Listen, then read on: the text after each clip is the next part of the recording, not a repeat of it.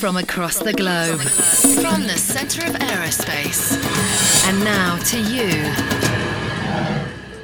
Thank you for downloading the Aero Society podcast from the Royal Aeronautical Society. The Royal Aeronautical Society has a range of specialist groups which focus on a specific domain or discipline. They form a vital interface between the Society and the world at large, and serve both the interests of enthusiasts and professionals through debate, conferences, lectures and other activities. Learn how you can get involved. Visit www.aerosociety.com. We are proud to present the following lecture from the 2012 Named Lecture Series. The Named Lecture Series honours distinguished aeronautical pioneers and offers a platform to high-profile speakers representing all sectors of the aeronautical and space community. All content published by the Royal Aeronautical Society is subject to our website terms of use. Visit aerosociety.com for more information. Ladies and gentlemen, good evening. I'm Gordon Woolley. I'm the Vice Chairman of the Royal Aeronautical Society's Flight Simulation Group, and it's my pleasure and privilege this evening to welcome you to the Society and to introduce the Edwin Link Lecture and our distinguished speaker. Before I do that, for your safety and well-being, there are a few housekeeping points I need to make. Those who have heard them earlier today, please bear with me while I do so. First of all, fire alarm. There are no fire alarm tests this evening, so if the fire alarm goes, a continuous bell, it is real. So please follow me. I will have left my outline in the door at the back as I head for the exit. Following this lecture this evening, there will be a reception courtesy of our generous sponsors and supporters here. It will be held up on the first floor in the Argyle room, and also hopefully if the showers haven't come, we'll be able to use the terrace outside as well. That out of the way, now, as I said, it's my pleasure and privilege to introduce the lecture. The Royal Aeronautical Society holds a number of named lectures each year in honour of distinguished groups and individuals who've made a particular contribution to aerospace. And the Flight Simulation Group, again with the assistance of our supporters, introduced its own named lecture some 5 years ago now in honour of Edwin Link. Edwin Link is rightly regarded as the father of flight simulation, whose massive advances in the art and science of flight simulation and the whole conception of flight simulator-based training started with the Blue Box, and is credited in his lifetime with saving tens of thousands of lives because of the enhanced training in difficult flight regimes. And he gave a massive fillip to an industry now which makes an enormous contribution, not only to flight safety, but to other aerospace regimes as well. And in honour of him, we hold an annual lecture now when we invite distinguished individuals from the world of flight simulation to continue that tradition and continue the art and science of flight simulation and share with us their experiences in that domain. And I'm delighted to welcome Wing Commander Dick Eastman as this evening's distinguished speaker. A long and varied career as a pilot in the maritime and transport roles, and particularly as an instructor, including the chief flying instructor, with, as you're about to hear, a fair amount of simulator experience there. One of the great shortcomings I find of the services, having been a serviceman myself, is that it doesn't build up in a persistent and enduring body of knowledge so that it becomes the intelligent customer for services such as simulation. Dick's the exception to that. Not only does he bring his operational and training experience to bear, but he also had 6 years in the ministry when he played a long and distinguished part again in upgrading and enhancing the flight simulation support to both to basic and particularly to operational training. And I can speak as a personal beneficiary of that, although I do still blame him. He did such a good job on the facility I work on that I'm still there. Having intended to retire some time ago, but it is too rewarding to do that. And since that service for the MOD was rewarded and acknowledged with the award of the OBE, since leaving the service, Dick has worked in a variety of simulation roles in industry, and we're going to hear more about that now. So I'm looking forward with considerable pleasure to hearing more of what Dick has to say of his own long history in flight simulation. So will you please join me in welcoming our speaker for the Edwin A. Link lecture this evening, Wing Commander Dick Eastman. Dick.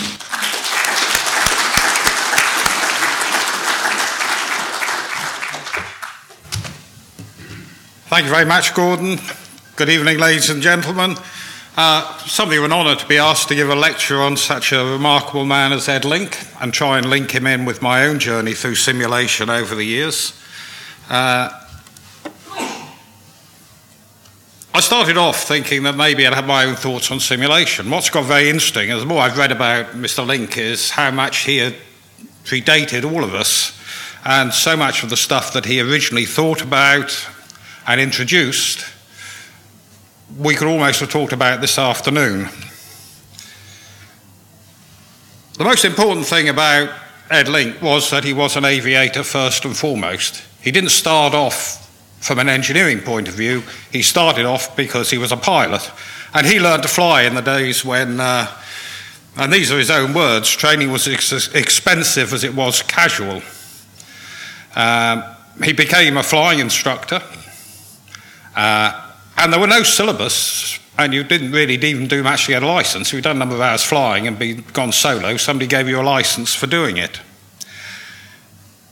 An absolutely critical thing, and throughout my whole career in simulation, this has hit me. The aircraft is a really terrible place to learn to fly. Time and time again, I'd get the comment from very senior officers, there's no pressure in a simulator. It's not like an aircraft. Actually, people do not learn well under pressure.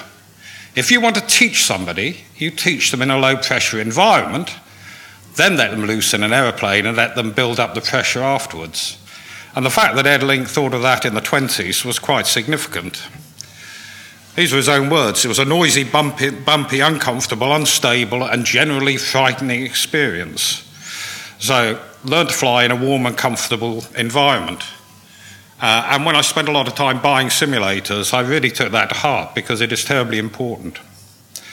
And we all know about his input to instrument flying and the way that the then Army Air Corps were tasked to take the mail around America in fairly bad weather, crashed a remarkable number of aeroplanes in a fairly short time.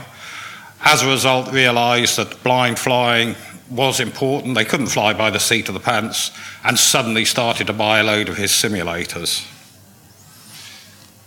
I love his first quote here. That was his first flying lesson. But that is the way people learn to fly. Personally, I know flying instructors who are still like that. He was one of the original barnstormers.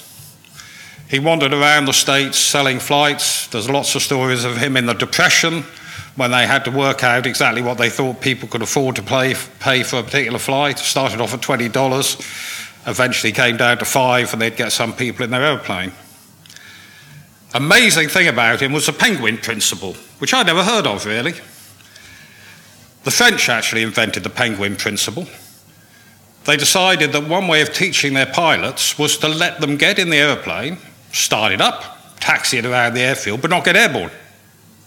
And actually, it's a remarkably good way to learn to fly, because they could get used to the environment and moving the controls about, and eventually they let them launch. And it was said at the end of the First World War that the French were some of the top pilots during the First World War, and that was the way they trained. Interestingly enough, when he invented the first Link trainer, he invented it to let people taxi. It was only after he started building it that he thought, oh, actually, you could do some flying in this as well. But his first thoughts were around this so-called penguin principle. Another really important thing was he did think about simulation as a way to teach. And throughout my career in simulation, too often we thought about simulation as a technology. And people do a vast amount of time specifying all the bits and pieces on a simulator, totally forgetting what it's there for. And actually, I really don't care what colour the buttons are on the control on the instructor station. Does it improve the actual pilot at the end of his training? And he did some very interesting stuff on fidelity at the beginning, because he insisted that his simulators went around on a little motion platform and bounced up and down, because flying was uncomfortable and you bounced up and down. Actually, it was quite poor fidelity, because if you look at where a link trainer moves, it's around underneath your feet, which is not where you get the motion in an aeroplane. But the fact it does move is quite important. I first met or came in contact with Link when I started flying at RAF Syerston back in 1968 on a Jet Provost. Remarkable days when we did all through jet training. One of the most remarkable things about Syerston was almost all the ground crew were female. And that's the 1970 badminton team. At this stage, my wife pointed out that this lecture was about simulation, not stimulation. So I have to move on to the second most important thing I learned at Syerston, which was about flying. And I dug up my logbook from Syerston, my first ever logbook. And the column on the left is actually all around the Link trainer. And it was the Link D4 Mark IIA simulator. And actually, I've got 14 hours and 30 minutes, which was about 10% of the flying, which was a fairly common percentage in the old days. People did about 10% of their course in a simulator. I thought I'd better find out something about the D4 simulator. One of the things I really found out, there is very little history left on simulation. A lot of it has been lost. And Barry Tomlinson, who is currently trying to find out something about the history of simulation, if any of you have got any good information, he would probably love it. But the D4 was actually built on a license from Link, and the original D4 Mark 1s were for the piston provost, and the D4 Mark 2s were for the jet provost. So it was actually quite good in realism. It had something resembling a jet provost instrument panel, and it had a control column rather than the wheel, and sadly it didn't have wings. And that's roughly what it looked like. I was reminded, looking at the logbook, how rudimentary, even in the late 60s, flying was. QGH to ACR7 were the sort of letdowns we did. There was no area radar, there was no search radar, there was no precision radar. We would wander around merrily above cloud, and there were two whole jets provost squadrons flying off one station, so there were a lot of us wandering around innocently above cloud. You'd home to the overhead, air traffic would send you out on a heading, pick you up on DF, do a lot of sums on the ground, which was jolly nice of them, turn you inbound, and eventually try and find you on a non-precision radar, where they just told you what height you should be at each range, and eventually you popped out of cloud. The thought of all these aircraft wandering around in cloud now without radar is a bit surprising. But we never had near misses because we couldn't see each other because we were in cloud. We did a lot of limited panel stuff, and limited panel then was genuine limited panel because it had a standby altimeter. It had an old compass which was just free turning, and we had a turn and slip. And if you really didn't know what you were doing with those, you could get lost very quickly. And we did flame out controlled descent through cloud, again purely on DF, big spiral, done with controllers on the ground, on standby instruments. And it was jolly scary stuff. And all these D4 simulators were built under license, and we eventually found out that there was a little company called Air Training Limited, based up in Aylesbury, who produced probably up to 100 of these things, who eventually morphed into Redifon and Rediffusion and got fairly serious in the training world up in Aylesbury. So that's where that company came from.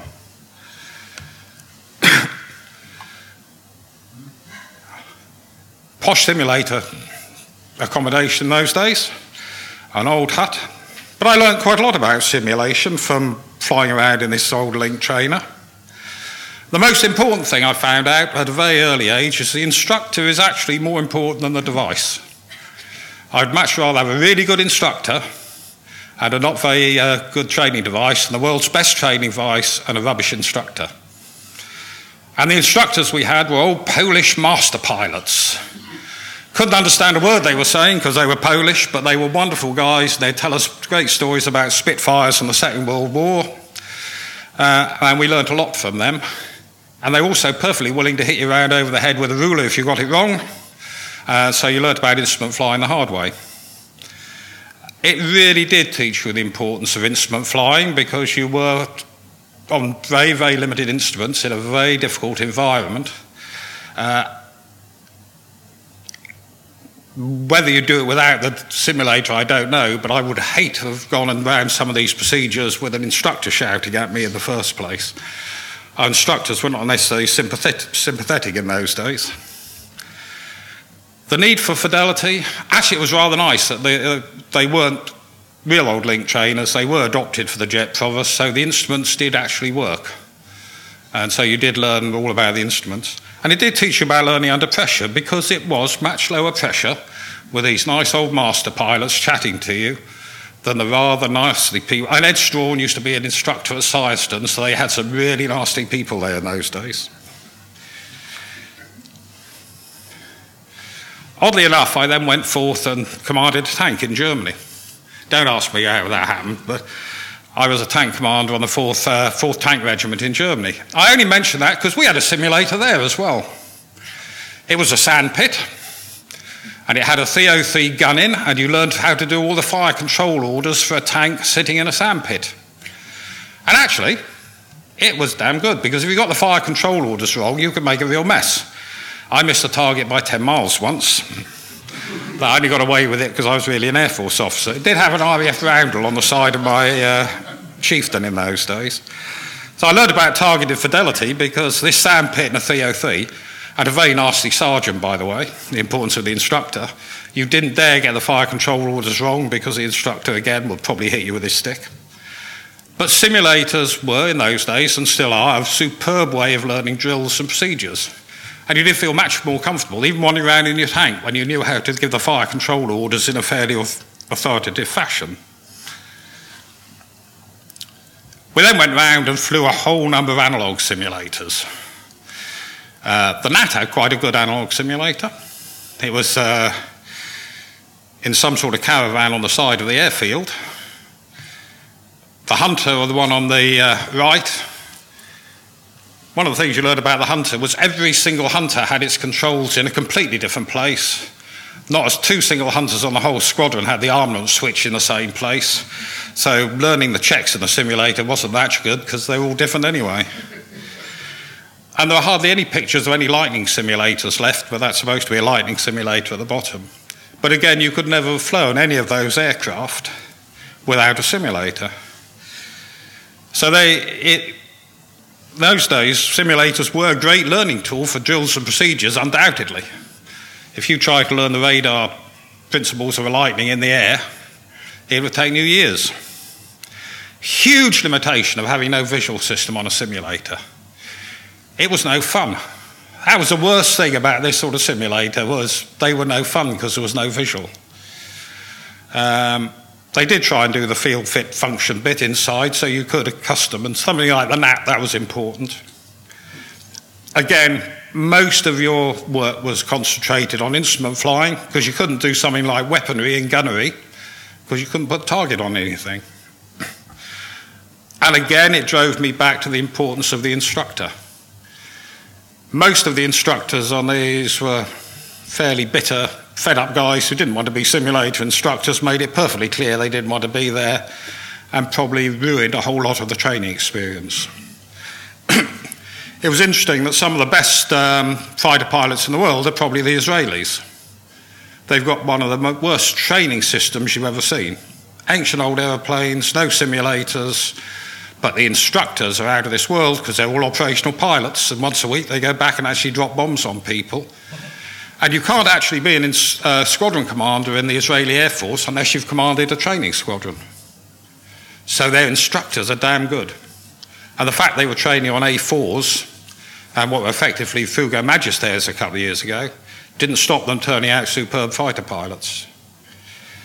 I kept coming back my whole career through simulation. This importance of the instructor keeps rearing its head at you.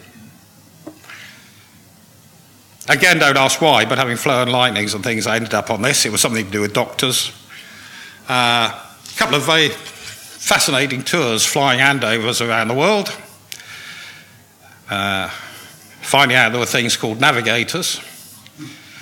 The first time I flew with a navigator, he said, "You're off the centre line of the runway and of the airway," and I said, "No, I'm not. My VORs say I'm on the centre line." And the entire nav bag and its contents were placed over my head. This voice from outside the nav bag said, "Navigate your own something aircraft then." And the captain gave me a lesson in crew resource management. But I really did learn the fact that we used to fly around in these and fail the engine at 100 feet ourselves. Failing the engine, learn to do engine failures in the real aircraft, even with an aircraft like this, is really not a very clever thing to do. So a simulator really is worth its weight in gold in training terms. I then got into simulation seriously when I went to Malta. And again, I'm not quite sure how I managed it, but I did a couple of years on Nimrods, and I did it flying out of Malta, which is something of a privilege, to put it mildly. And the simulator for Malta was obviously in Kinloss, because the military always managed to put their simulator somewhere near the operational aircraft. It was actually to do with Don Mintoff. He flew us out of Malta, and when we were allowed back in, we had to sign a bit of paper saying that we'd hand every building over in the state we left it. So we'd have had to leave in the simulator. We did that because the first time they threw us out, the airmen went around and poured concrete in all the toilets, knocked out all the runway lights, and a year later, when we were allowed to go back in, we had to fix it all again. But the Nimrod was the first time I realised how good a simulator could be. That's not quite a Nimrod simulator at the top, a pilot simulator. It was a bit older than that. It just had monitors as the visual system. And it was superb, because the instructors on the Nimrod had to be B-category crews, above average crews, before you're allowed to be an instructor. So the simulator, and all of our instruction in the simulator was given by our flying instructors, who would then take us flying. So we did all the conversion, even in the 70s, in a simulator. And I would argue, however much you improved a flight simulator from those days, you wouldn't have been able to take anything out of the syllabus. It had visual, you could land it, you could fly it around. The Nimrod was a real pig to fly because it had flying controls that were run by a Massey Ferguson jacks. And at the end of it, you could fly a Nimrod perfectly well after a simulator course. So that's the first time I thought, well, simulators aren't bad. Better still, it had a crew trainer at the back. That's the most important part of the Nimrod, which was the galley. And in terms of fidelity, they didn't have a galley in the simulator, which when you did 6-hour trips was a real pain. And you had to take soft drinks in with you because you weren't allowed out the simulator for the 6 hours that you were on task. It's drawn like that specifically because one of the big problems with the Nimrod was they could make the front end and a different company made the back end, but the ICD never worked, so they could never actually make the front end and back end fly together. You would guarantee every time you launched off, you'd be flying around at 1,000 feet at the front. The poor people down the back were 2,000 feet under the water, which is what that's meant to represent, flying in a different direction. So in terms of fidelity, we then found out the pilots weren't very important people because at the front of the crew trainer, they put a little prison cell and they gave the pilots 3 dials. One gave you height, one gave you speed, and one gave you heading. And the navigator would tell you what speed and heading he wanted, and that's all you had to do. You realised that actually when you flew the Nimrod, the pilot was not necessarily an important person. But it is important that I did find out that full mission simulating can actually teach you to fly an aeroplane. It was the first time I came across a synthetic environment. People talk about synthetic environments as if they're new things. In the Nimrod, we had radar, we had underwater sensors, we had ESM, we had magnetic anomaly detection, And the whole underwater environment with submarines, ships, was very complex. And the whole lot were modelled with 10 guys down the back all interacting in the same underwater model. That was a synthetic environment. And in terms of the Nimrod, you learnt more in the simulator than you could ever learn in the actually flying. I'd actually been flying the Nimrod for 2 weeks, wondering why we were flying around non-directional beacons in the ocean, which I didn't understand, before somebody pointed out we were talking about nuclear depth bombs. It was a fairly weird, secretive world. But if you're carrying a nuclear depth bomb on the aircraft, you really couldn't go and practice it for real. So we had to do all of that in the simulator. And you had to get it right. It was around the time in my life where you realised that procedure was everything, because every 6 months we had to go and do a load-X with the Americans picking up the nuclear bomb. It was surrounded by American security guards with an IQ in the minus figures. And if you got anything wrong, they would shoot you. Because if you were operating near a nuclear weapon and you made a mistake, you were liable to be shot. We took it very seriously. So we had the importance of interface control documentation and trying to get 2 parts of a simulator flying together, and probably not trying to get 2 different companies to build 2 different ends of a simulator and get them to work together. And it really put us pilots in our place. But it was a superb simulator. And while we're talking of synthetic environments, this was one of Ed Link's most wonderful toys. During the Second World War, he invented the Link Celestial Trainer. It's actually a bomber trainer, but he sold it to Britain in the early 40s before the Americans were allowed to export war material. So he couldn't call it a bomber trainer, it was called a celestial trainer. The RAF ordered quite a lot of these. They only ever bought about 10 over, I believe, and most were sold back to the Americans, who use them widely. But in the middle there is a crew compartment, which is a proper crew trainer. It's got a projected visual underneath, so the navigator could actually practice his navigating on a map. And the visual picture was reversed. At the right stage, the bomb aimer could take over with his bomb sight. The navigator had a big rotating dome sitting on the top, which had 300-odd stars in the right position, and motored around so he could learn to do astro inside this big dome. So the navigator would do all his basic navigation across to the target on the Astro. And it was the nearest I've seen to a full crew trainer. It was a synthetic environment of the early 40s. And he built it for $85,000, which I thought was rather wonderful. Even on today's sum, that's less than £1 million. And I suppose it was the first thing that did CRM training. But it was specifically brought in to get the crews to get to work together. And if you look at the bottom figure, the RAF stated at the time that they cut the cost of training their bomber crews by 50%. I never knew he built this. It was only when I pulled out books on Ed Link, and there's hardly any record of them left. You can't find a real picture on an RAF station where they had one of these built. So you think of the number of RAF crews went through and the number of Commonwealth crews in the States, and there's no model of it left anywhere. It is an incredible piece of kit to look at.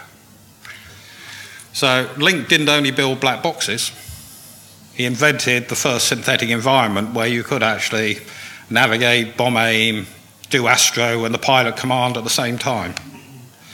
Outstanding man. I then wandered off and actually trained as a flying instructor on the Hawk, but I'll come back to that in a minute, because my first real job in simulation was commanding the Jaguar simulation squadron at Lossiemouth. And this is where you really realise how much simulation has changed. They were outstanding simulators, without any doubt. The computer room was twice the size of this room. The heating or the cooling requirements in the computer room were incredible. It ran off a huge map. So it was probably the shortest career of all time, but there was a whole stage where people built these lovely maps on the ground that the camera flew over, model boards. The 2 rooms for that were 3 times the size of this. When we were fully up and running, we used half of the entire electricity at RAF Lossiemouth. I had 100 simulator technicians to run these simulators. We had the simulator school as well, but 100 simulator technicians. The instructor console was huge. It replicated the aircraft, but when you think people would do that now on one screen, we used to sit around and play with all sorts of bits of the aircraft in these huge instructor consoles. And I learned a huge amount from it. The importance of visual against motion was one. Because it had a visual, you could teach bomb aiming. You could actually teach gunnery. So you could go through the entire procedure of flying an aircraft in a flight simulator for the first time. And to convert to the Jaguar, you would do 10 trips in this and then 1 or possibly 2 trips in the aircraft if you're an experienced pilot. On my second ever Jaguar trip, I'd managed to dump the entire head-up display and panicked.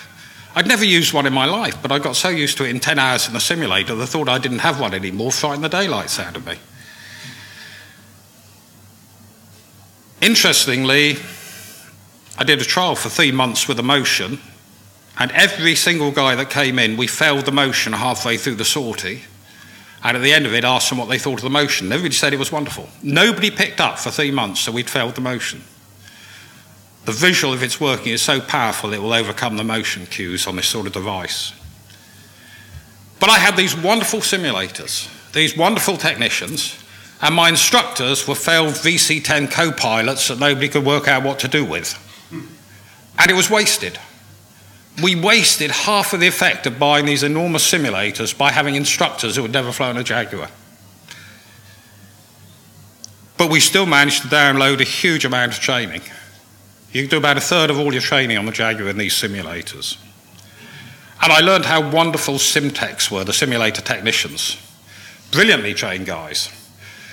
Every other morning, some corporal would walk into my office with this pad full of software and say, "Oh, I've written this bit of software, it'll make this happen." And I'd look sagely at this corporal and say, "Yes, I'll read it." Call my warrant officer and say, "What the hell's this about?" And he'd explain what this software was. But it did have the advantage, I could then go and fly the aircraft and tell him whether it worked. I think I was the least qualified person in my entire squadron. Every one of my corporals was better qualified than I was. I also learned the warrant officers were vital. On my second day, my warrant officer came in and said, "Give me your shoes, sir." What?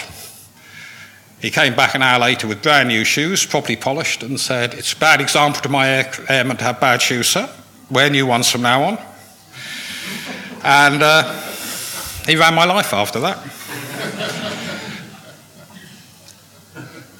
But I did also learn that flying a simulator is not necessarily quite like flying an aircraft, because I had one of my corporals who did the air tests every morning, and I've never seen anybody fly a Jaguar the way he did. He was brilliant. He was so good that one day I took him flying. I put him in the back of a Jaguar, got to the end of the ILS and said, "You can do this, you've done it in the simulator." 5 seconds later, we were upside down with a scream coming from the back, which I actually felt quite good about. He really, unless you've been put in the environment with a helmet and all the noise and shaking, you can't just learn to fly in a simulator. In between flying all this, I spent about 3,000 hours flying the Hawk. And we started off on the Hawk with an old procedure trainer, effectively. And again, we did about 10% of our training on it. Wonderful for the students, because at least they knew their checks when they started flying. It had no visual system. So we all hated it with a passion. Back in the early, in 1990, as I got down there, we did a big TNA on the Hawk. And somebody came up with the conclusion that given modern simulators, the Hawk course could be cut from 170 to 100 hours. The MOD, being the MOD, forgot the first 3 words. This is true. Cut the Hawk course, and then when we said, "Where are the simulators?" they said, "What? No, we haven't got any money for that, we've just cut the course." It was one of my first jobs, was to get the funding to put the simulators into place. But because we then built Hawk simulators with domes, we managed to get the students to over 1/3 of all their flying in the simulators. And it improved the quality of training dramatically. Because instead of going to the range for the first time and the instructor saying, that's a target, bang, bang, pull off, and you hadn't got a clue what he'd done, you could do everything in slow time and let the guy really understand what you were trying to teach him. Once you have a dome simulator with decent instructors, and we had really good instructors in it, simulators really came into their own. But again, research. We asked and said, you're going to end up, you're going to have all these students who have flown these lovely old simulators, and now you've got another batch with these new ones. Do the research and find out the difference.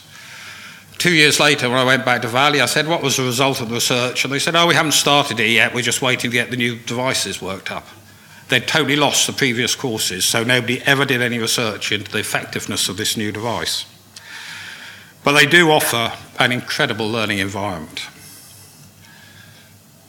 Hawks in a dome.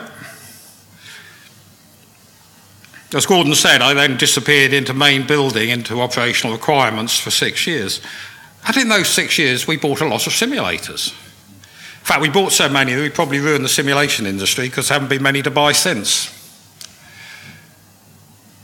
That's a fairly good record of devices to pick up in 6 years. It was probably because I spent the first 2 years being baffled by a whole system, and then I learned how to play it. And we began to get funding, and we got a lot of stuff came in very quickly. But it was very useful because I learned a lot of lessons while all that was going on.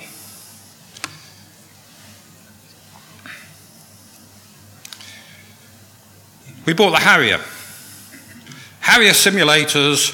We weren't going to buy any two-seat Harriers because the Harrier simulator was going to be so wonderful that the guys wouldn't need a two-seat aircraft, which explains why we had to buy 10 two-seaters a bit later. We went for absolute cutting-edge technology, new system, came from Link actually. Eye tracked. You could only get 10 degrees of high resolution, so we tracked the pilot's eye, and this little golf ball went about where he was looking. Third of pilots, they couldn't eye track. Never worked, set simulation back probably about 5-10 years in the Air Force's view because people had promised them this simulator that would do all this and we couldn't make it work.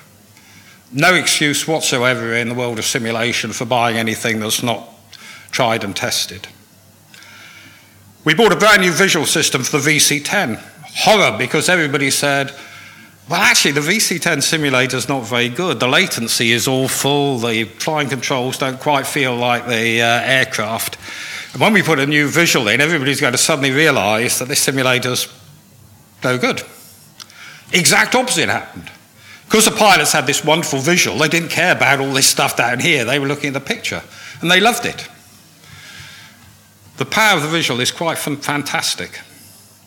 But they really enjoyed flying the VC-10 and never picked up the fact that, actually, it was a very old simulator that we put a new visual system on. Typhoon. We argued for years about whether to put motion on the Typhoon platform, and in the end, we tried studies, we tried reports, they all contradicted each other, so we said, no, we won't do it. Largely on cost. But basically because with an aircraft like the Typhoon, you can't simulate 360 degrees a second rate of roll. Why try it? And actually, because the visual is so good, you probably won't notice anyway. But I am a bit for motion cueing in seats. But the Typhoon probably taught the same lesson as the Harrier. We went for an incredibly complex, very expensive Typhoon solution, which my office argued frantically against. And the only thing that saved it, it came in about 8 years late, but so did the aircraft. But it is very expensive, and the Typhoon simulators are already obsolete effectively.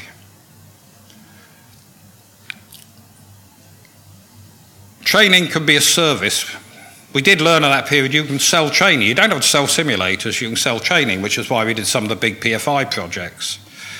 Interestingly, I got summoned to the Treasury about 3 months ago because they were doing a report on PFI, and I'd done all these original PFI contracts. And the Treasury were quite nasty and said, some of these PFI contracts are costing us a lot of money, and this was not value for money going down the PFI route. Stop. We only ever had funding, for example, with a medium sport helicopter, we only had funding in the MOD for 2 helicopters.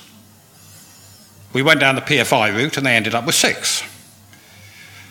I just said, do you know that last year those devices flew over 10,000 hours? And that's probably equivalent to 30 aircraft. Is that expensive? Is a small amount of money on a simulator worth 30-odd aircraft that you'd have to buy to replace it? And the head of the Joint Helicopter Force, the commander of the, said at the time, without the simulators, he could not have maintained his aircraft in 2 theatres at the same time. There were not enough Chinooks to do it. So we argue about cost, but something like the PFI facilities, the attack helicopter, GR4, Hawk, MSH, incredible value for money if you work out how many aircraft they've replaced. Really learned the senior officers hate simulators. One senior officer, when I went to CNC actually, I told I needed half an hour off each helicopter pilot to fund a Sea King simulator. Said, over my dead body, will you ever do that? Get out of my office. He crashed the Messerschmitt 2 weeks later. He should have had a simulator. Appropriate fidelity is important. If you buy an aircraft now without a simulator, and both the Apache and GR4 training systems came in very late because people took the training funding out, you waste time. We had synthetic environments back in the 90s, and we should have exploited them more by now. But the only reason anybody buys simulators ultimately, as Ed Link proved years ago, is it saves money. It saves lives, it saves aircraft, but ultimately it's all about saving money. Industry was a hell of an experience after the MOD. I spent more time in industry working with Maritime and the Combined Arms Tactics Trainer, the Maritime and Army systems, than I did in air. Definitely learned very quickly the trainee is not considered as sexy because it doesn't bring as much money as a Typhoon, but it is a vital part of military capability. Really important figure. 7.2 billion of the entire defence budget, over 20% of the entire defence budget is actually spent on training. And if we treated that coherently, it could save a lot of money. But the real lesson I still took out of it, and still will, is the output from training isn't bits of equipment and simulators and buildings, it's trained people or trained teams. I still worry when I talk around the industry that people do get obsessed sometimes with technology and not about the people. So come back to Ed Link, who started all this. He conceived his first simulator effectively to make pilot training affordable. And that's what they still are. Flight trainers still make flight training affordable and still make training affordable. Flight simulators have undoubtedly revolutionised safety. I sit in horror at failing engines at 100 feet on a big aircraft. And that was a lesson that Ed learnt in the 30s when he suddenly started selling his simulators properly around the US mail solution. Simulators now are revolutionising mission training. Well, I guess he thought of that with his Celestial Nav trainer in the 40s. Simulators only need appropriate fidelity. He was very keen on that. He wanted fidelity, but he didn't want to... he argued for ages with the USAF about the amount of fidelity that he needed on motion. And he had very strong beliefs that you did not have to go so far, but he didn't have visual. The instructor is more important than technology. He started off as a flying instructor. And we come back to his, beside being expensive, the aircraft was a terrible place to learn to fly. It was generally frightening. And it was his belief very strongly that the best place to learn to fly was in a warm and cosy classroom atmosphere. And I would support that 100%. And if we took one thing away and one thing only, every time anybody says, but a simulator's not real and doesn't put people under pressure, exactly right. It should not put people under pressure. You should use it to teach. And the biggest lesson we can still learn from Ed now is that flight simulation is about training at an appropriate cost, fidelity and safety. It's not just about technology, it's about training.